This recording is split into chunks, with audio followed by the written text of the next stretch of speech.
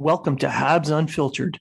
This independent podcast is featured on the Hockey Writers and iHeartRadio, bringing you honest and unfiltered entertainment and discussion on the Montreal Canadiens and hockey news.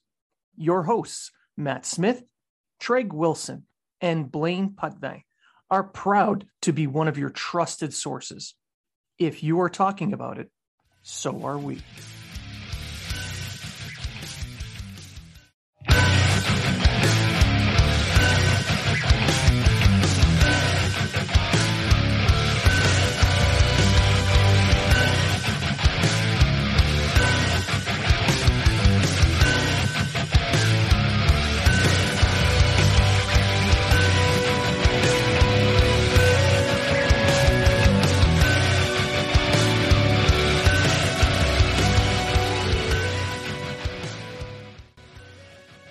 Welcome to Habs Unfiltered. Habs Unfiltered is featured on the Hockey Writers and iHeartRadio. This podcast brings you honest and in-depth hockey discussion and entertainment. Our hosts, Matt Smith, Treg Wilson, and Blaine Putvin, are proud to be one of your trusted sources for Habs and hockey news. If you are talking about it, so are we.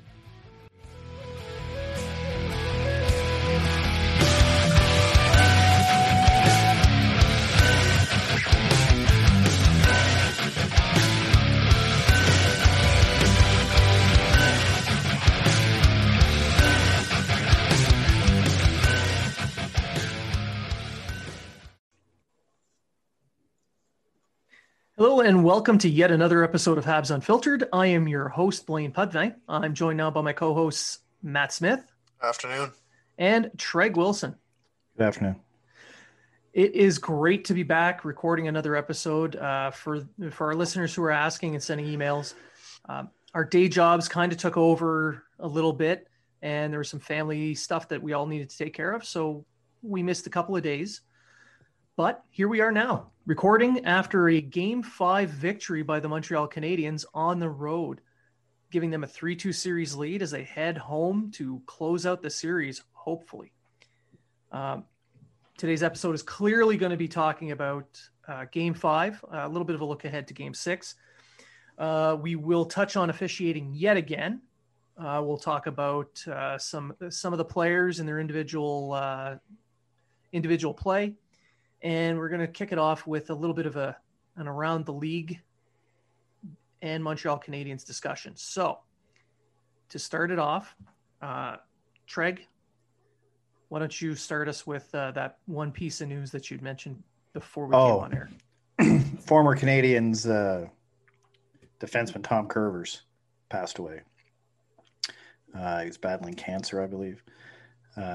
Anyway, he's also assistant GM for Minnesota. Anyway, I just wanted to mention he won the Stanley Cup there in '86 as a rookie with a bunch of other rookies. As a matter of fact, Wash, Shane Corson, and a couple others. So I just want to pass on his passing and regards to his family and stuff like that. Yeah, by all accounts, John was my apologies. Tom was a really great guy. So our condolences go out to his family and his friends, first and foremost. It's sad to see someone pass away in the NHL community, but it's always the biggest impact to their families and friends. So our deepest sympathies and condolences to them. Moving on from that,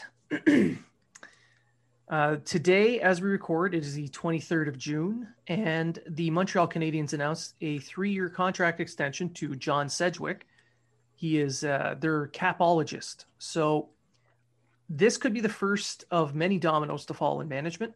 He had a very difficult job this year, managing the cap with the taxi squad and trying to juggle the budget, so to speak, when it came to all the different call-ups that they were trying to make. So I think he earned this contract, and it looks like it's going to be the first of several contract extensions in management for the Montreal Canadiens. Well, I know one person that's going to get one. For Dom Ducharme? Probably, yes. And Mark Bergevin. Bergevin is going to get a contract. My goodness. You'd think he would have been a finalist for GM of the year before he'd get that. He was. He was. And he had the most first place votes, but finished second. How is that possible? How could a man who traded away PK Subban get that nomination? He traded PK Subban. And in comes Matt for the win. Very good point. Yeah. Actually, I'm going to call a few people out without using their names or their Twitter handles and just say, I see you're saying that you're going to stand by your GM and be all behind your GM when 3 weeks ago you wanted him fired. But anyway, just throwing that out there. Yeah, there were definitely quite a few people calling for his head 3 weeks ago who now truly adore him and just love him. And then he had that little video where he's in the room and he's chatting to everyone. And some people took that and were like, oh, we're standing by you. We'll go through that wall. And a month ago you wanted the man fired. So whatever. We'll go to war for you. Yeah. Whatever. None of us here would go to war for that man. Let's just putting that out there. It's not a metaphor. When you say that to us, it literally means go to war. So no, thank you. But I'm just saying, like, it kind of burned me. I took a break from Twitter there, but I was still kind of reading through. I just wasn't, and stuff like that. It's like a month ago you wanted this man fired. A month ago this man wasn't good enough, and now all of a sudden he's your hero. Give me a break. Shut up.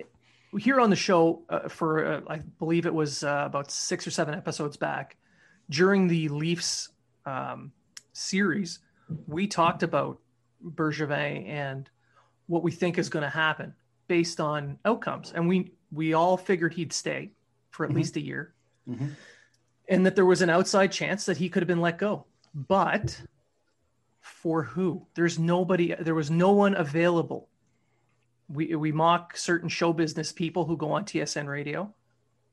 We all know who they are. I don't know why they go on TSN radio. Celine Dion's not doing anything but wearing a Vegas helmet. That was photoshopped. Yeah. Who cares? Who cares if it was photoshopped? It's funny. Especially when I saw it and I thought, we lost Celine Dion. Damn. Well, my heart will go on. I hope they take Justin Bieber too. They already did. We by winning the gold medal in 2010, we got the choice to deport him to the United States, and they are stuck with him.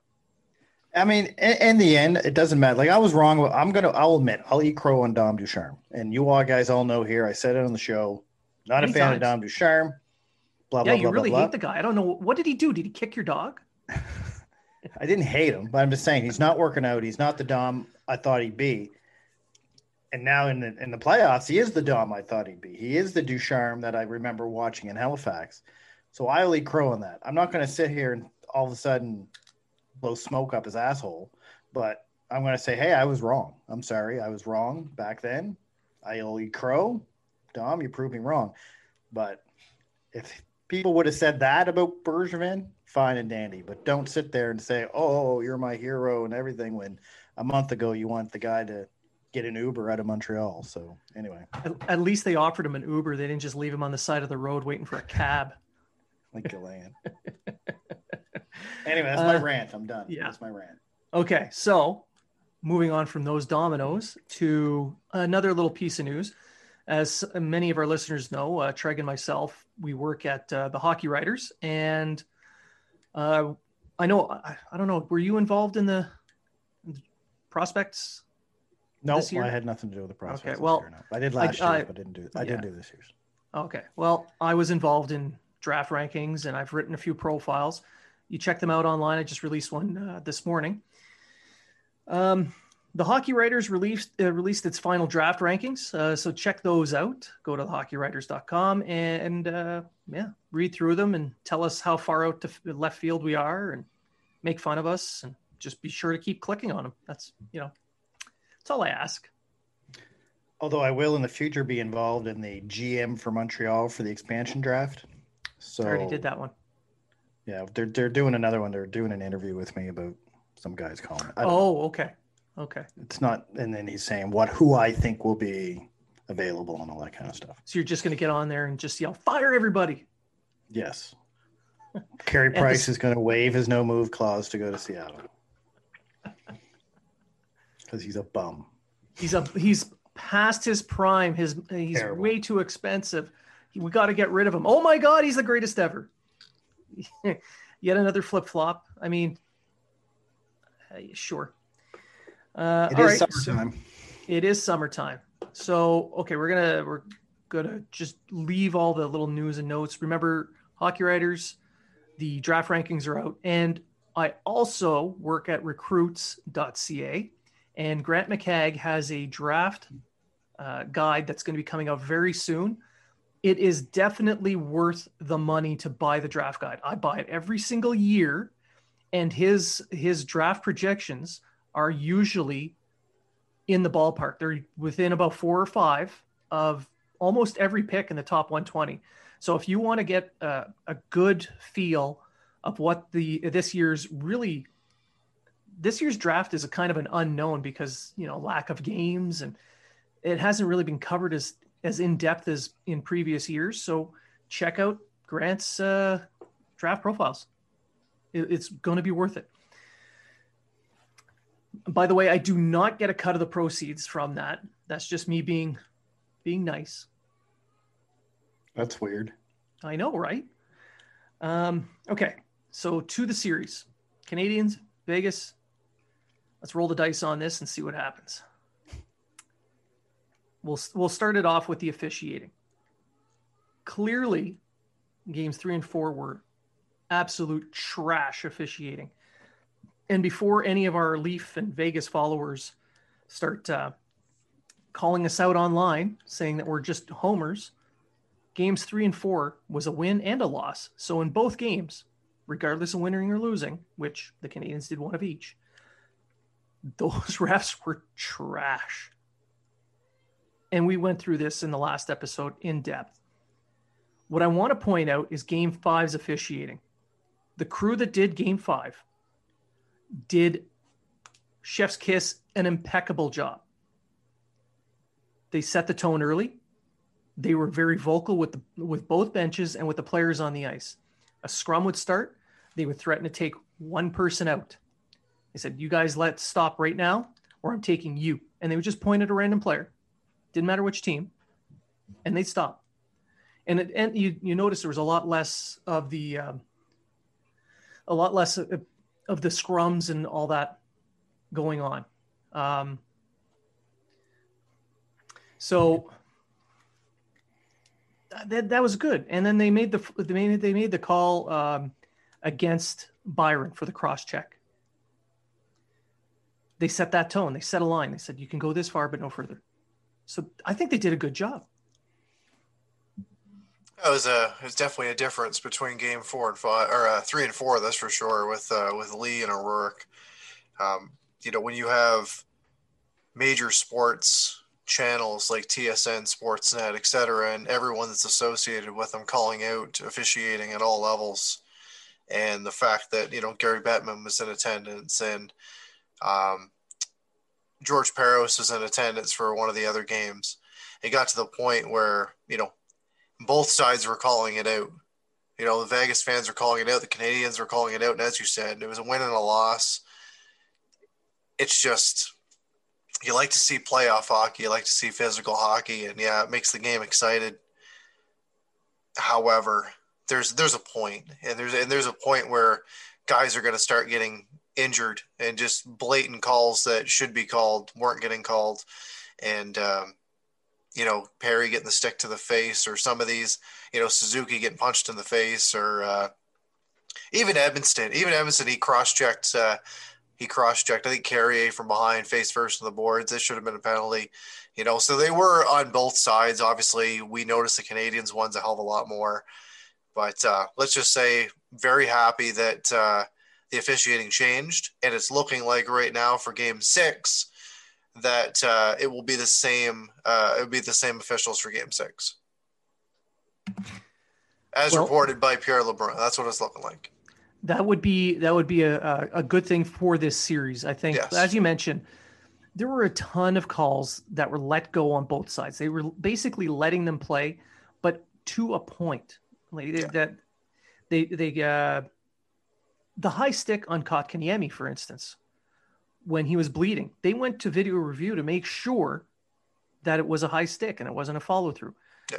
It's in the rule book. They used it. They made the right call. Yeah. That's why I was kind of hoping it was a 2-minute, then it wouldn't have been reviewable. Exactly. I'm like, swallow the blood.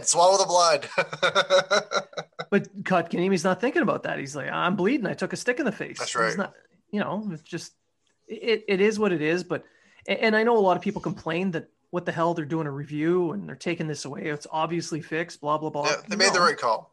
They made the right call. Yeah. And this officiating crew didn't affect the game. They didn't change momentum. They didn't slow it down. They just kept it at a pace that was manageable. And yes, they managed the game with their calls, but they let them play. And game 6, if that's the same crew, then I think we'll do really well with having them there. Absolutely. So for those who aren't on YouTube, Treg's granddaughter's in the background playing with all his toys.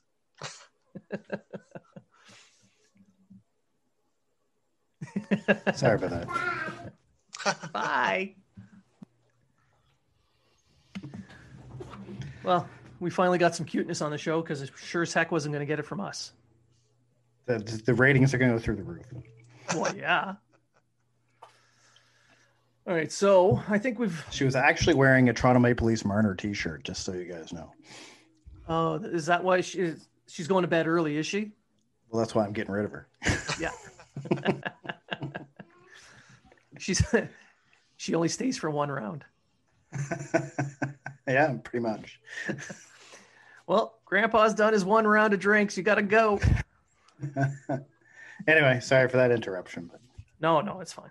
So I think we're done talking about the officiating. We're going to move on to something that's kind of been going on for a while now, where a lot of people in mainstream media on Twitter have been going on about the North Division and just how weak it is. I mean, the North Division champion is now up 3-2 against the juggernaut Vegas Golden Knights. So whether they win the series or not, winning 3 games in a series against the juggernaut Vegas Golden Knights should prove the North Division wasn't a weak sister. Just want to point out, though, that Vegas hasn't had Chandler Stevenson.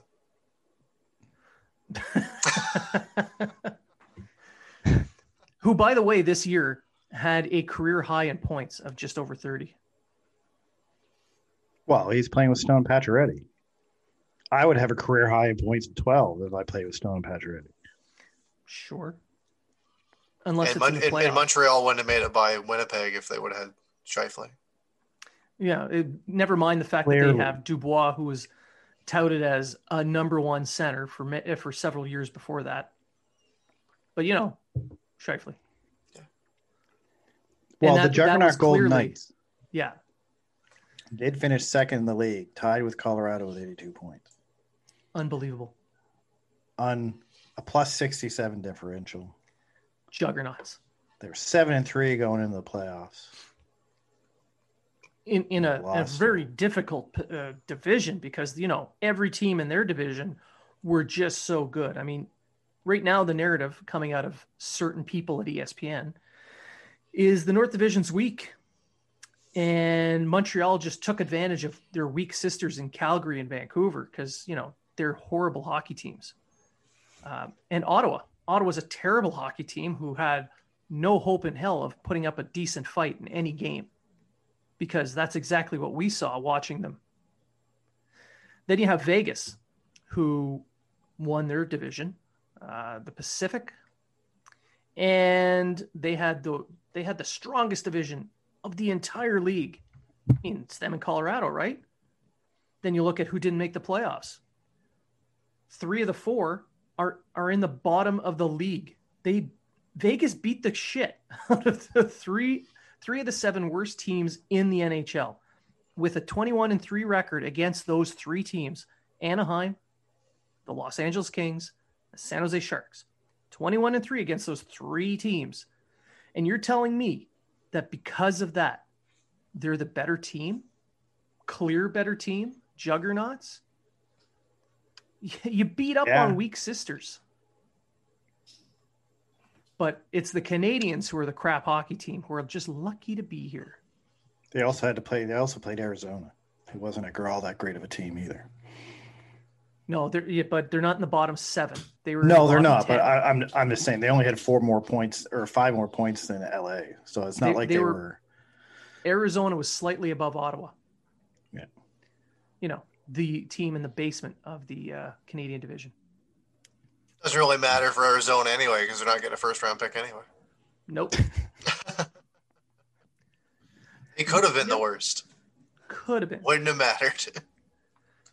But this is my point. Like, you're telling me that the North is so weak, the Canadians are just lucky to be there because they beat up on these weaker teams. Meanwhile, the Pacific Division had much weaker teams that didn't make the playoffs, and Vegas just feasted on them. And yet somehow this point system, you're comparing their points despite the fact that no division played against each other. And you're saying, well, just based on that, it's a weak team. That is the laziest narrative I have seen yet. What about the thing to do with travel? Oh, yeah, get into that one. That one was such bullshit. Yeah. That Montreal was used to traveling those distances, so they're much better rested to go to play on the road or something like that. They've got more practice with travel. Funny, last year and the year before and every other year before this, excessive travel was seen as a downfall. Yeah. Unless you're Montreal. But this year suddenly. Well, let's put it to you. I'm just going to tell you this, boys. Montreal wins the Stanley Cup. Anyone who didn't win the Stanley Cup is just going to say it only because of COVID. Yeah. The Leafs fans are still, right now, as we speak on Twitter, saying if this was a regular NHL season, the Montreal never would have made the playoffs. But how do we know that? Because Montreal still would have played the Buffaloes and the Detroits and the Ducks and all these teams that finished in the bottom. They would have played all those teams as well. And you don't know what kind of record they would have had against the better teams either. You have no idea. Montreal was always a team that played better against the better teams and usually shit the bed against the weaker teams. Well, we've been told this entire playoffs that they were supposed to lose in 4 to each team they've played so far. I mean, so I don't want to play that. I don't like playing that game because you don't know. Maybe they wouldn't have made the playoffs. I don't know. I don't know how they would have done against everybody in the league. Maybe they would have finished first. I don't know. Could have lost all four games to Detroit and then swept the rest of the division. You just don't know. I mean, look at Toronto. Last year, Toronto was 3 points away from not making the playoffs. So did they make it because of COVID?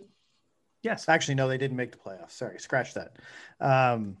That's true. They lost to Columbus, so they never made the playoffs. Sorry, Toronto. But the play-in round still counted for playoff points. Only for stats, but not for reality. Yeah. And if you go to the official NHL, the playoffs didn't officially start until you got to your round of 16. But remember, those stats make Matthews a point per game player. In that one game that he scored all his points, yes. Exactly. Point per game player. But it wasn't the playoffs. Technically, the stats may count as playoff stats, but they're technically not a playoff game because you didn't make the round of 16. So if you look up... Still the greatest player of our generation. Oh, yeah. No, can't be. because when they lost JT, that was the reason they lost the series. Right. That's right. And he's a proven winner. Just look what he did in New York before he went to Toronto. All those cups. All those series wins in New York. Played in the 80s. Oh, JT, the Chandler Stevenson of centers. Ooh. I'm not going to go that far. I'm not going to take away from JT. He's good. He is a good player. He is a good player. Would he have made the difference in the trial? I don't think so. I'm hating all these narratives that people are coming out with about, Toronto lost their top center, and then Winnipeg lost their top center, even though he did it to himself. And then Chandler Stevenson gets injured during a game in the first game, and then people are just freaking out about it, saying that Montreal's having this easy ride through the playoffs. They're just lucky. Well, Stevenson was there in Game 5, and what happened in Game 5? Montreal dominated them. That's right. So, a narrative busted. They're just lucky. They're just lucky. Team. My favorite gave them the series. Yeah, that was my favorite. Peros did his old team a solid and got rid of. He was at the game the other night, so he probably had like a little microphone, and he was like, "Yeah, don't call that against the Canadians." But right? the biggest Bruins homer in the world was just shit chucking at us, and Peros handed the series to Montreal. Peros is helping his old team. And then I just respond with, hey, you remember when Colin Campbell was sending emails to all the officials during the 2011 playoff run? Did he help his son's team, or did they win that on their own? Do you have a comment on that? No? You went away? Where'd you go? Hey, hello? This thing on? Why can't people just accept the fact that what me and Matt Bedard and you guys all said is that team is built for the playoffs. They're built to go for a long playoff run. We've all said this before the season started. Well, before the season started, I flat out said that this team would be third. They were 2 points out, and that they would win 1 or 2 series, which they've done. And I said they were built for the playoffs. I said they'd finish third, and I said they're going to do damage in the playoffs. I didn't give a round where they go, but I figured they go past the first round. I wasn't surprised they ended up in the third round. Like from my prediction from the beginning of the season. I am surprised how they're doing it, though. I didn't expect them to play the way they are. And props to Luke Richardson. I'm changing the subject a bit here for. Well, actually, that was the next topic we were going to move into. So it's a good segue. Good segue to coaching. Luke Richardson is doing an amazing job with that team. Like he's pretty much. They haven't missed a step from when Dom Ducharme. Mind you, Dom Ducharme's in constant contact with him, but that first game, I was a little bit like, what the hell's going on here? They haven't shot the puck in 2 periods now. But the game where they had 8 shots on net going into the third, that they ended up winning. Well, it's kind of funny because they shouldn't have won that game, and they should have won game 4, and then they lost game 4. But that's right. Things evened out. Yeah, but you know what? Props to the assistant coaches, and it just shows how important that those individuals are. It's not just the head coach that we see in front of the cameras. There's a lot of work goes on with these assistants. They know the systems as well. They're in there with the players, and good on him for not throwing the lines in a blender and keeping these chemistry together. And I think he's done a really good job since he's kind of taken the reins. It's no easy feat either. When you think about it, he's the temporary interim head coach, and he's got Burrows on the bench, who's in his second full year as a professional coach. Just retired, became a coach. Now he's like, this is his second year coaching. And the other coach on the bench is Sean Burke, who has no experience on the bench. So this isn't an easy thing to do either. No, but they're Luke Richardson could be coaching himself into a head coaching job somewhere. I mean, he has experience. He coached for years in the AHL. Yep. So it's not like it's his first rodeo either. At this level, it is, but that just shows the commitment level that this team has. Coaching staff, players, the whole thing. They're all working together on one thing. I mean, Dom Ducharme is clearly talking to these guys before, probably during intermissions, and they're making adjustments.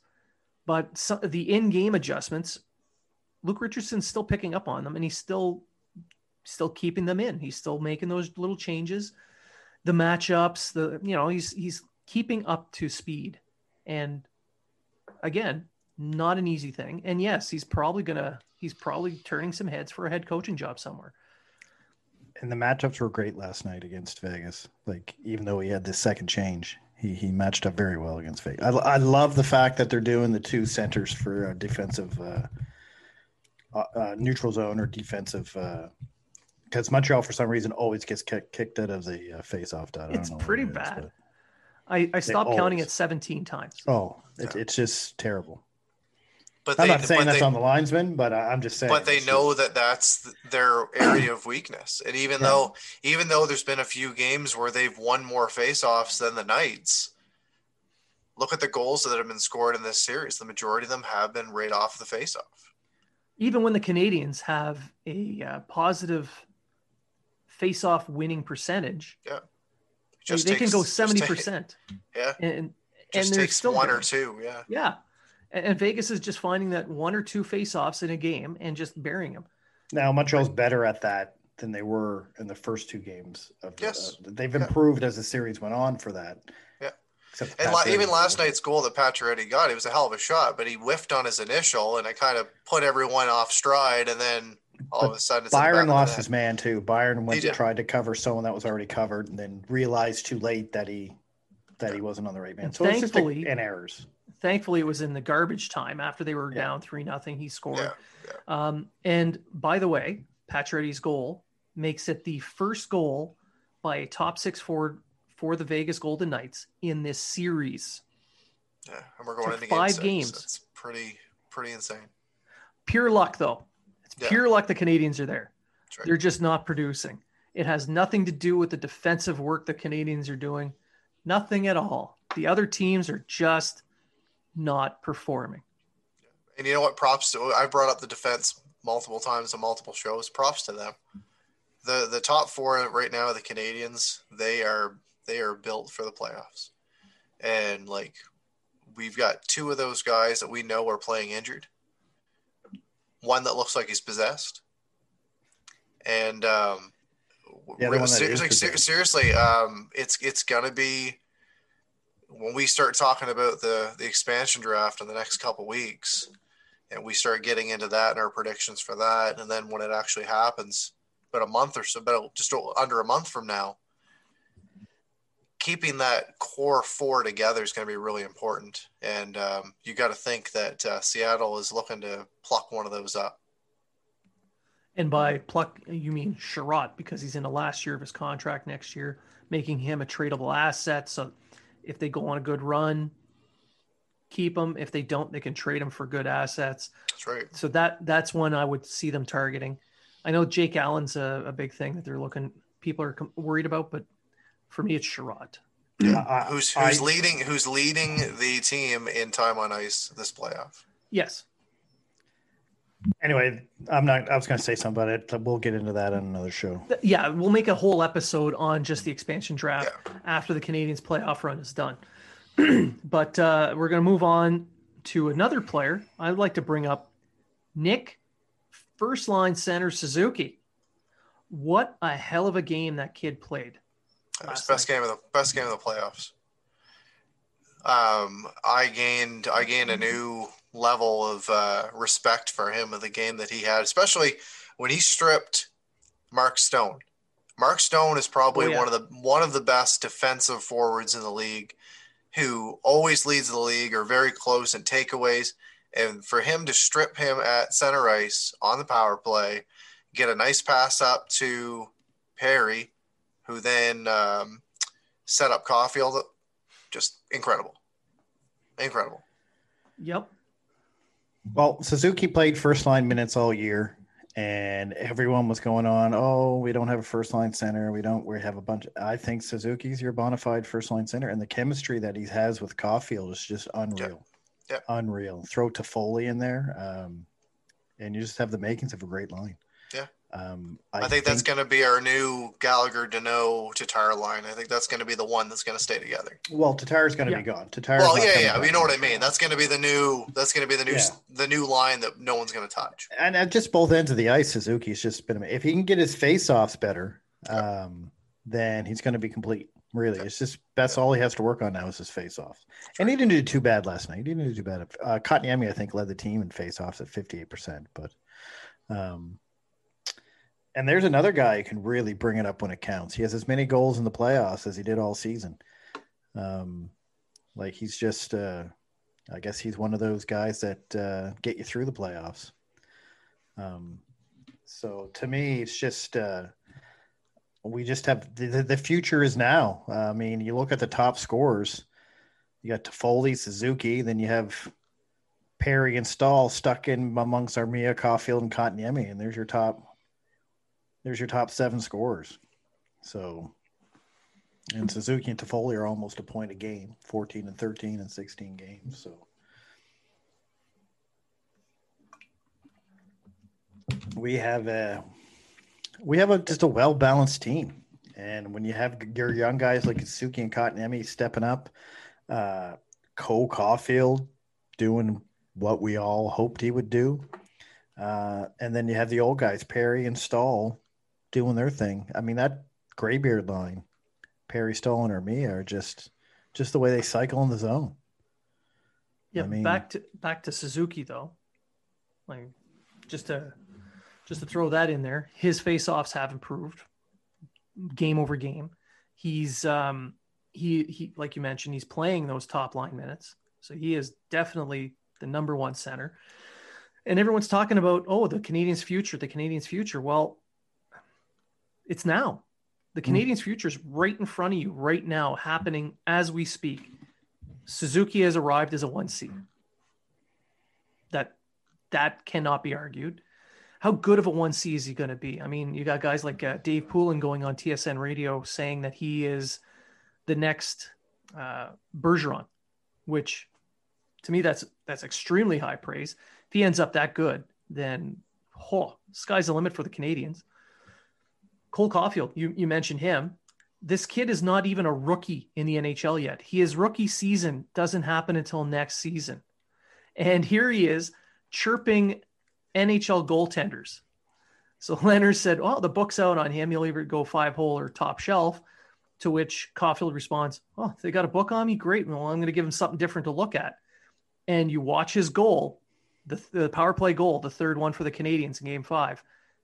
Where did that go? Not top shelf, not 5-hole, about 20 inches off the ice, inside the post. So he didn't just say, I'll give him something different to look at. He literally went out and did something different. So this kid is already a first-line winger. So right there, the future is happening in front of you. Kotkaniemi, another one. I mean, when it comes to Caulfield, the confidence, and that's what you get when you go deep in a playoff run. The confidence that you grow. And we saw that last year from Suzuki and Kotkaniemi as they went through the playoffs and made it into the playoff rounds. They just grew. I mean, Kotkaniemi stumbled a bit last year, but sure, whatever. And Suzuki, I mean, anyone who's saying now, when they are saying on Twitter that Montreal's not even going to make the playoffs next year, is either bitter, salty, or has no idea what they're talking about, because this team's only going to get better. Are they going to be a contender next year? They're a contender right now. If you think about it, they're the top. They're in the last 4 teams in the league. So technically, they're a contender right now. So are they going to be a contender next year? Depends on what Bergevin puts in with them, I guess. Yeah, but on paper, they're definitely not a contender. And that's where it matters most, on paper. On paper, Toronto Maple Leafs should have won 3 Stanley Cups by now. Well, I mean, on paper, it wasn't a matter of if, but how many? Yeah, ask the Hockey News. On paper, Colorado was a sure win for the Stanley Cup this year. I'm not going to lie. I picked Colorado to win the Cup this year. So, but on paper, you weren't wrong. On paper. But that's the thing. The game's not played on paper. It's played on the ice. No. So on the ice, the Canadiens are proving that a well-organized and disciplined hockey team playing a stifling system with opportunistic scoring and amazing goaltending is what you need to get ahead. Don't necessarily need stars, but we're seeing some starting to emerge in Montreal. So Suzuki is looking like he's going to be a star. Caulfield is looking like he's going to be a star. Kotkaniemi, I'm not saying an elite player out of him or a star or anything, but here's a guy who I bet by the time he's 23 years old, he is a 50 to 65 point center whose essentially a power center. He's going to just pound people into the ground and play well defensively, creating some offense, and then steps it up in the playoffs. I mean, prove me wrong. Matt, you shared a few graphics yesterday on his playoff performances so far. Yeah, I'll just bring up one of them just on Kakaniemi. Just bear with me for 2 seconds. Kakaniemi. Let me see.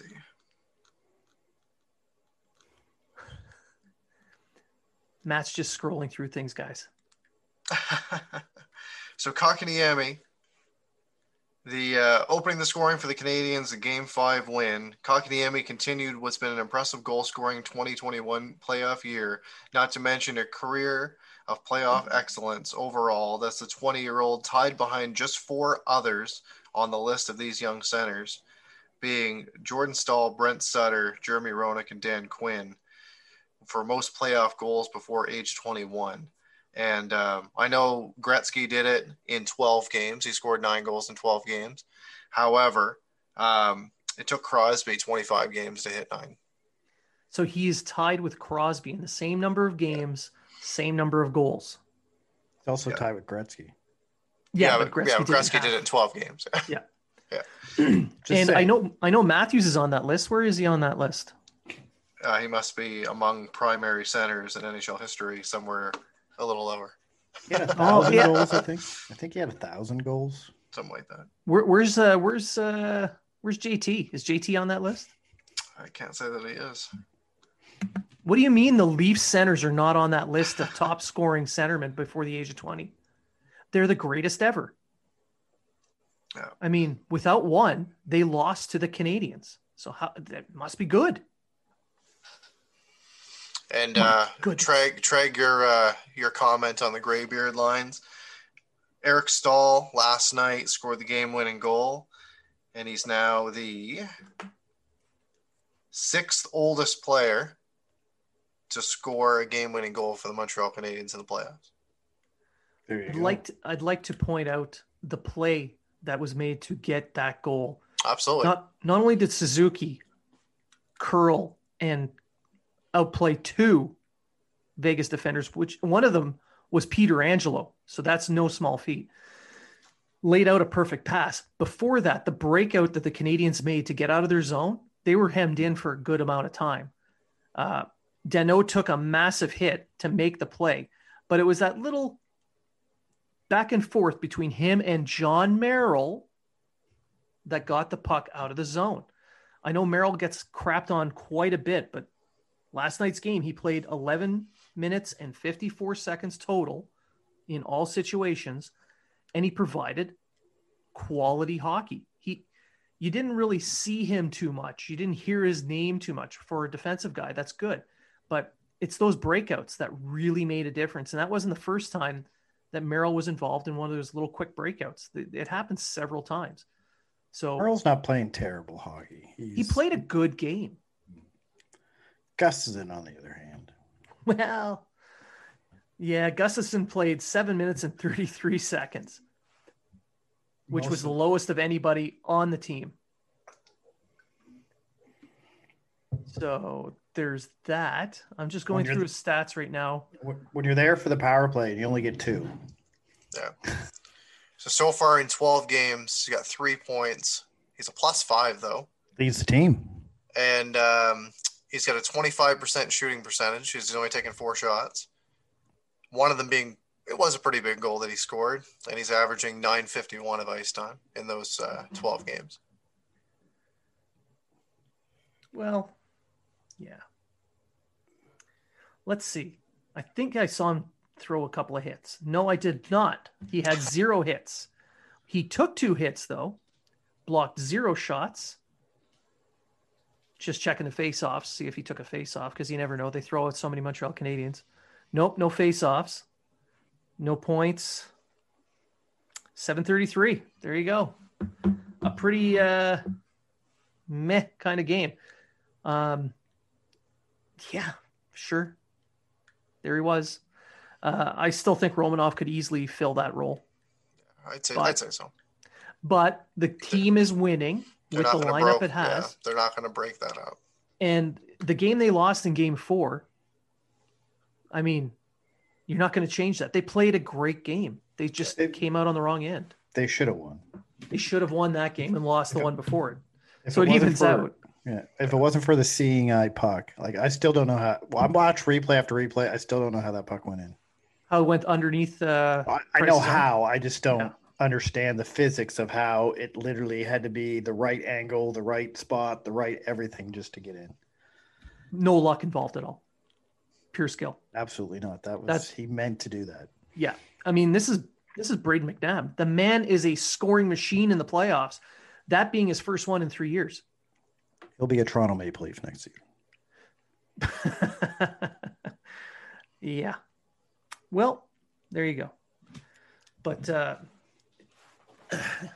so there's a lot of talk about how the like we mentioned it before earlier in the show, how they're talking about all these top 6 players in every series have just not been showing up. They've just been playing they're underperforming. That's why the Canadians are lucky and moving on.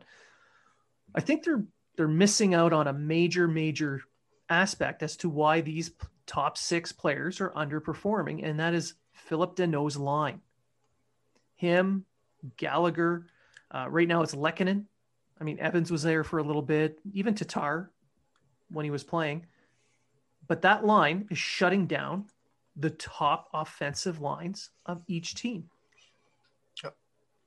The Pacioretty goal in Game 5 was the first, as we mentioned before, the first top 6 forward goal in this series, and I think the first one since Game 1 against Winnipeg.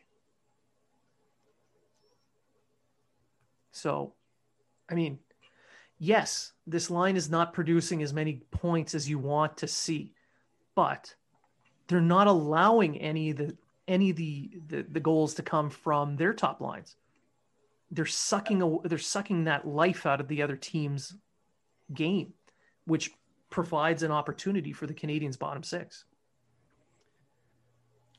Yeah, and then you have the scoring from the Toffoli, Caulfield, Suzuki line, and then Bob's your uncle, and then you're getting secondary scoring from either Armia or Perry or whoever, or Anderson. Anderson, and it's giving them enough to get by. Like I say, if Montreal keeps playing the way they have been in this series, there's no reason why they should. It's their series to lose. It's their series to lose right now. They're definitely in the driver's seat now, up 3-2 going home for Game 6. And there's talk of possibly allowing even more fans into the arena. So right now it's 3,500, and there's talk of allowing possibly more. So personally, I hope they allow up to 10,000. I mean, as long as you show that you're double vaxxed, and off you go. Follow the rules. We're all double vaxxed. Yeah, we are. I'm right now trying to get tickets to that game. I spoke to my my commanding officer. If I can get a ticket, I'm taking leave and I'm going to Montreal. So if anybody's listening from the Canadians organization and wants to give us tickets, we're even donating to charity. Yeah. I'll go to. I'm already on vacation, so I can go. You give me a ticket, I will give the face value of that ticket to your charity as well. Yeah. And just or any season ticket holders who don't think they're going to make it. Here we are. Live broadcast from the show, from the. You can live watch with us while we're live watching. I mean, you can think of it as a way of supporting the troops. Oh. Yes, I went there. I totally went there. Card has been played. I'm throwing that card down. I have never seen a live Montreal Canadiens game in my life. So 29 years of not seeing the Canadiens is. But I haven't been back home to see my family in a few years. So it would be nice to spend Saint Jean Baptiste with my mom. Another card play. Throwing them down. I'm throwing them all down. Do I have to get my granddaughter back out here with a sad face? How about I'll play the I'm single and lonely in Ontario. And I have no family here. You're going to get all kinds of people swiping right on that one. There you go. I'm married and been stuck with my wife for 2 years with no break. But whether we go or not, we're still watching the game. And when you think about it, Game 6 at home in Montreal on Saint-Jean-Baptiste Day, for those who don't know the kind of carnival atmosphere that day has in Quebec, but in Montreal specifically, Montreal is known as a party town. And then you throw Saint-Jean-Baptiste on there. And then on top of that, a chance to win, to have the Canadians win a game and move on to the Stanley Cup final for the first time in 28 years. Oh my God. I want to be there for that party. I just want to be there for a hockey game. I don't even care if there's a party. I just want to go. Game first, party after. Yeah. We'll karaoke with John and John Lou, and we'll. Could you imagine the party at McLean's pub? Yeah, the party at McLean's pub is going to be lit, right, Stuart? Yeah. Stuart, reserve us a table if we get tickets. The same table that Matt and I go to every time. Right. With the gigantic beer stein, the big. Oh, the big, yeah. We want 4 of those. Yeah. 1 each. Well, yeah. Not sharing. They're not made for sharing. There's only half a keg in there. I will go off my non-drinking alcohol if I get to go to see Montreal. And Yep. All right. So was there anything you saw in Game 5 that you feel is going to be a key to a Game 6 victory? Matt, you go first. Carey Price just needs to continue being Carey Price. And, the defense needs to continue playing the way that they did and support them as much as possible. Don't let any rebounds up, clear the front of the net, and be physical, be hard on the top end players. And Canadians could skate away with a victory. Treg? Just keep doing what they're doing. The confidence from the young guys has just grown with every game and every victory. And as that grows and as they win, as their confidence grows, the Montreal, so does the rest of the team, and just keep doing what they're doing. I think I'm very confident this is going to be the Canadians are going to go to the Stanley Cup Finals. Very confident. I really want to see it. I truly want to see that because the city Canadians fans have waited a long time for that, and it's well deserved. This is the most excited the fan base has been for years. Yeah. And united. Like everybody loves everyone now. Yeah. Except almost. Well, except Brendan Kelly. He doesn't like anyone. He doesn't like himself, though. I wish if PK Subban was here, we'd already be in the finals. Yep. That's what PK said when he was on TV covering the game. No. I mean, for me, watching what they've done in this series and throughout the playoffs, they've become more polished. You've seen it through the Toronto series, through Winnipeg, and now with Vegas. They've become a lot more polished in their game plan, and they're methodical. They're patient. They stay within their own game. They don't let anything else throw them off, and they just wait to pounce. You make one little mistake and it is going the other way and probably a goal. Like what you mentioned with the Stone play at the Canadians blue line during that power play. Stone would have normally just dumped that in, but down a couple of goals, he's trying to make something happen, even shorthanded. And Suzuki just blink of an eye, puck's going the other way. It's a goal. So they're just methodical. So if they just continue that, clearly Price plays a big role in that. And the confidence that he has provided the rest of the team through these playoffs has now started to spread. And you can just tell they're playing with an air of confidence. They're playing with an air of a surety. They're sure of themselves, and they just stick to their plan and they're methodical. So if they do that in Game 6, I have a feeling that we're going to be watching them pull out the Is it the Campbell's Trophy or is it the Wales Trophy? Nobody knows which trophy you're getting. They did announce it. I just don't remember what it is. Or is it one of these things where they just spin a wheel? No, they announced it the other day, which I'd have to look that up because they're beating there's 3 Eastern teams in the top 4. Well, one trophy goes to one series. And I know, but usually it's the winner of the East, winner of the West, right? So maybe you know what, it's a mystery trophy. So whichever one comes out, that's what you get. And it's just gonna have a mask on it because they wouldn't be here unless it was COVID. Yes. Yes. Yeah. And there's going to be a pair of fuzzy dice hanging off of it because it's Vegas. Yeah. All right, so I think that pretty much does it for our episode today. We've covered quite a bit. Remember, for every Canadiens win, we're donating $25 to the Montreal Canadiens Children's Foundation. We've been sharing that on our Habs Unfiltered social media. So if you want the link to donate yourself, just check it out on our different social media feeds. It'll be there. If you can't donate, because the pandemic has been hard, just share it. Just share the link, share our tweets, share our Facebook posts, and maybe someone in your family wants to provide $20 or $5, or just share that as well. So just to raise awareness. And if you can donate, great. If you can't, we understand. Things are hard. We are able to donate because our jobs we've been working through the pandemic, being government, in the military. We're still getting paid. We're still working. So we understand. And to help you save money, we are also providing you some promo codes. So if you want to buy some Built Bar products, use promo code Unfiltered20 to save 10% off any purchase at Built Bar.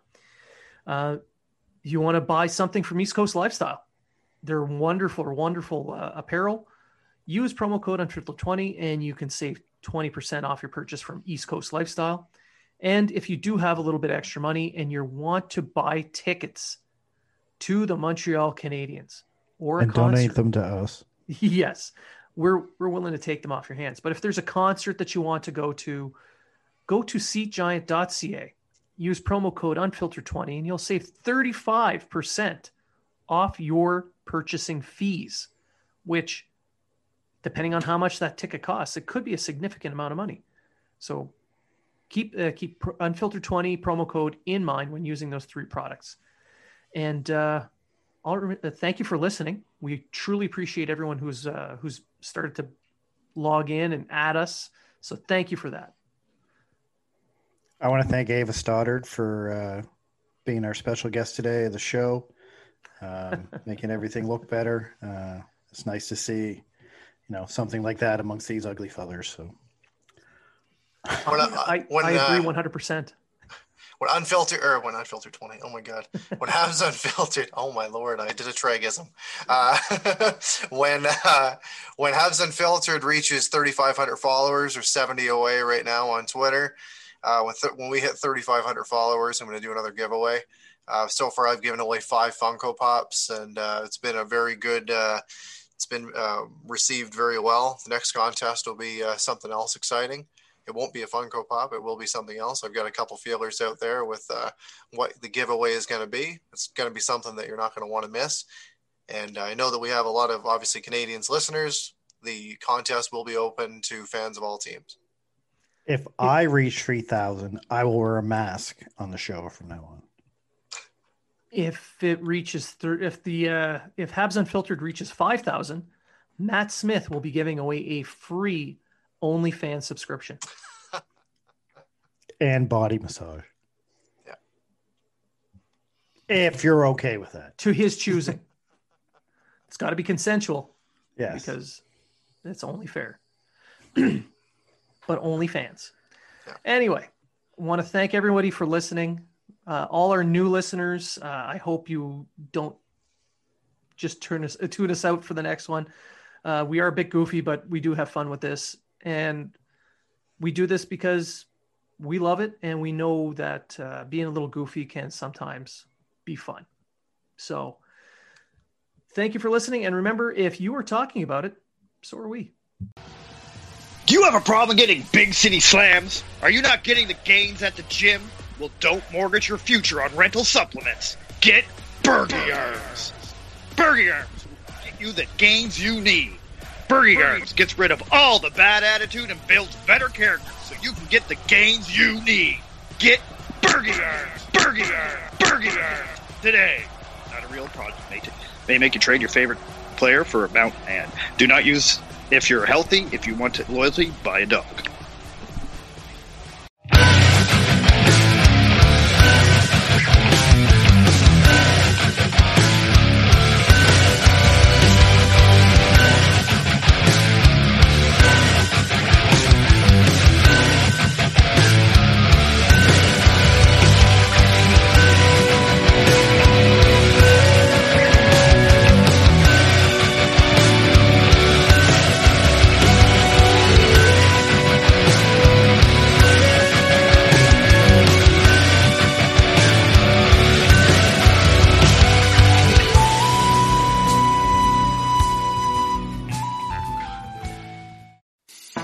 I'm Matt Kundle, host of the Sound Off Podcast, the show about podcast and broadcast. Since 2016, we've been speaking with amazing people who have populated your ears for decades. Legendary broadcasters, research wizards, talent experts, podcasters, voice talent. Almost 400 stories, all for free. Subscribe or follow the Sound Off Podcast on Apple Podcasts, Spotify, Amazon Music, or at soundoffpodcast.com. The Podcast Super Friends is a monthly meeting of 5 podcast producers. Hi, I'm Catherine O'Brien from Branch Out Programs in Baton Rouge, Louisiana.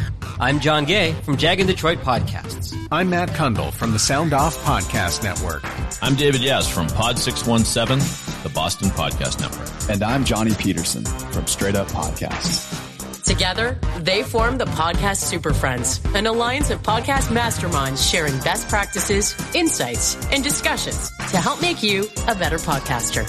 Follow or subscribe to the show on Apple Podcasts, Spotify, Google Podcasts, or at soundoff.network.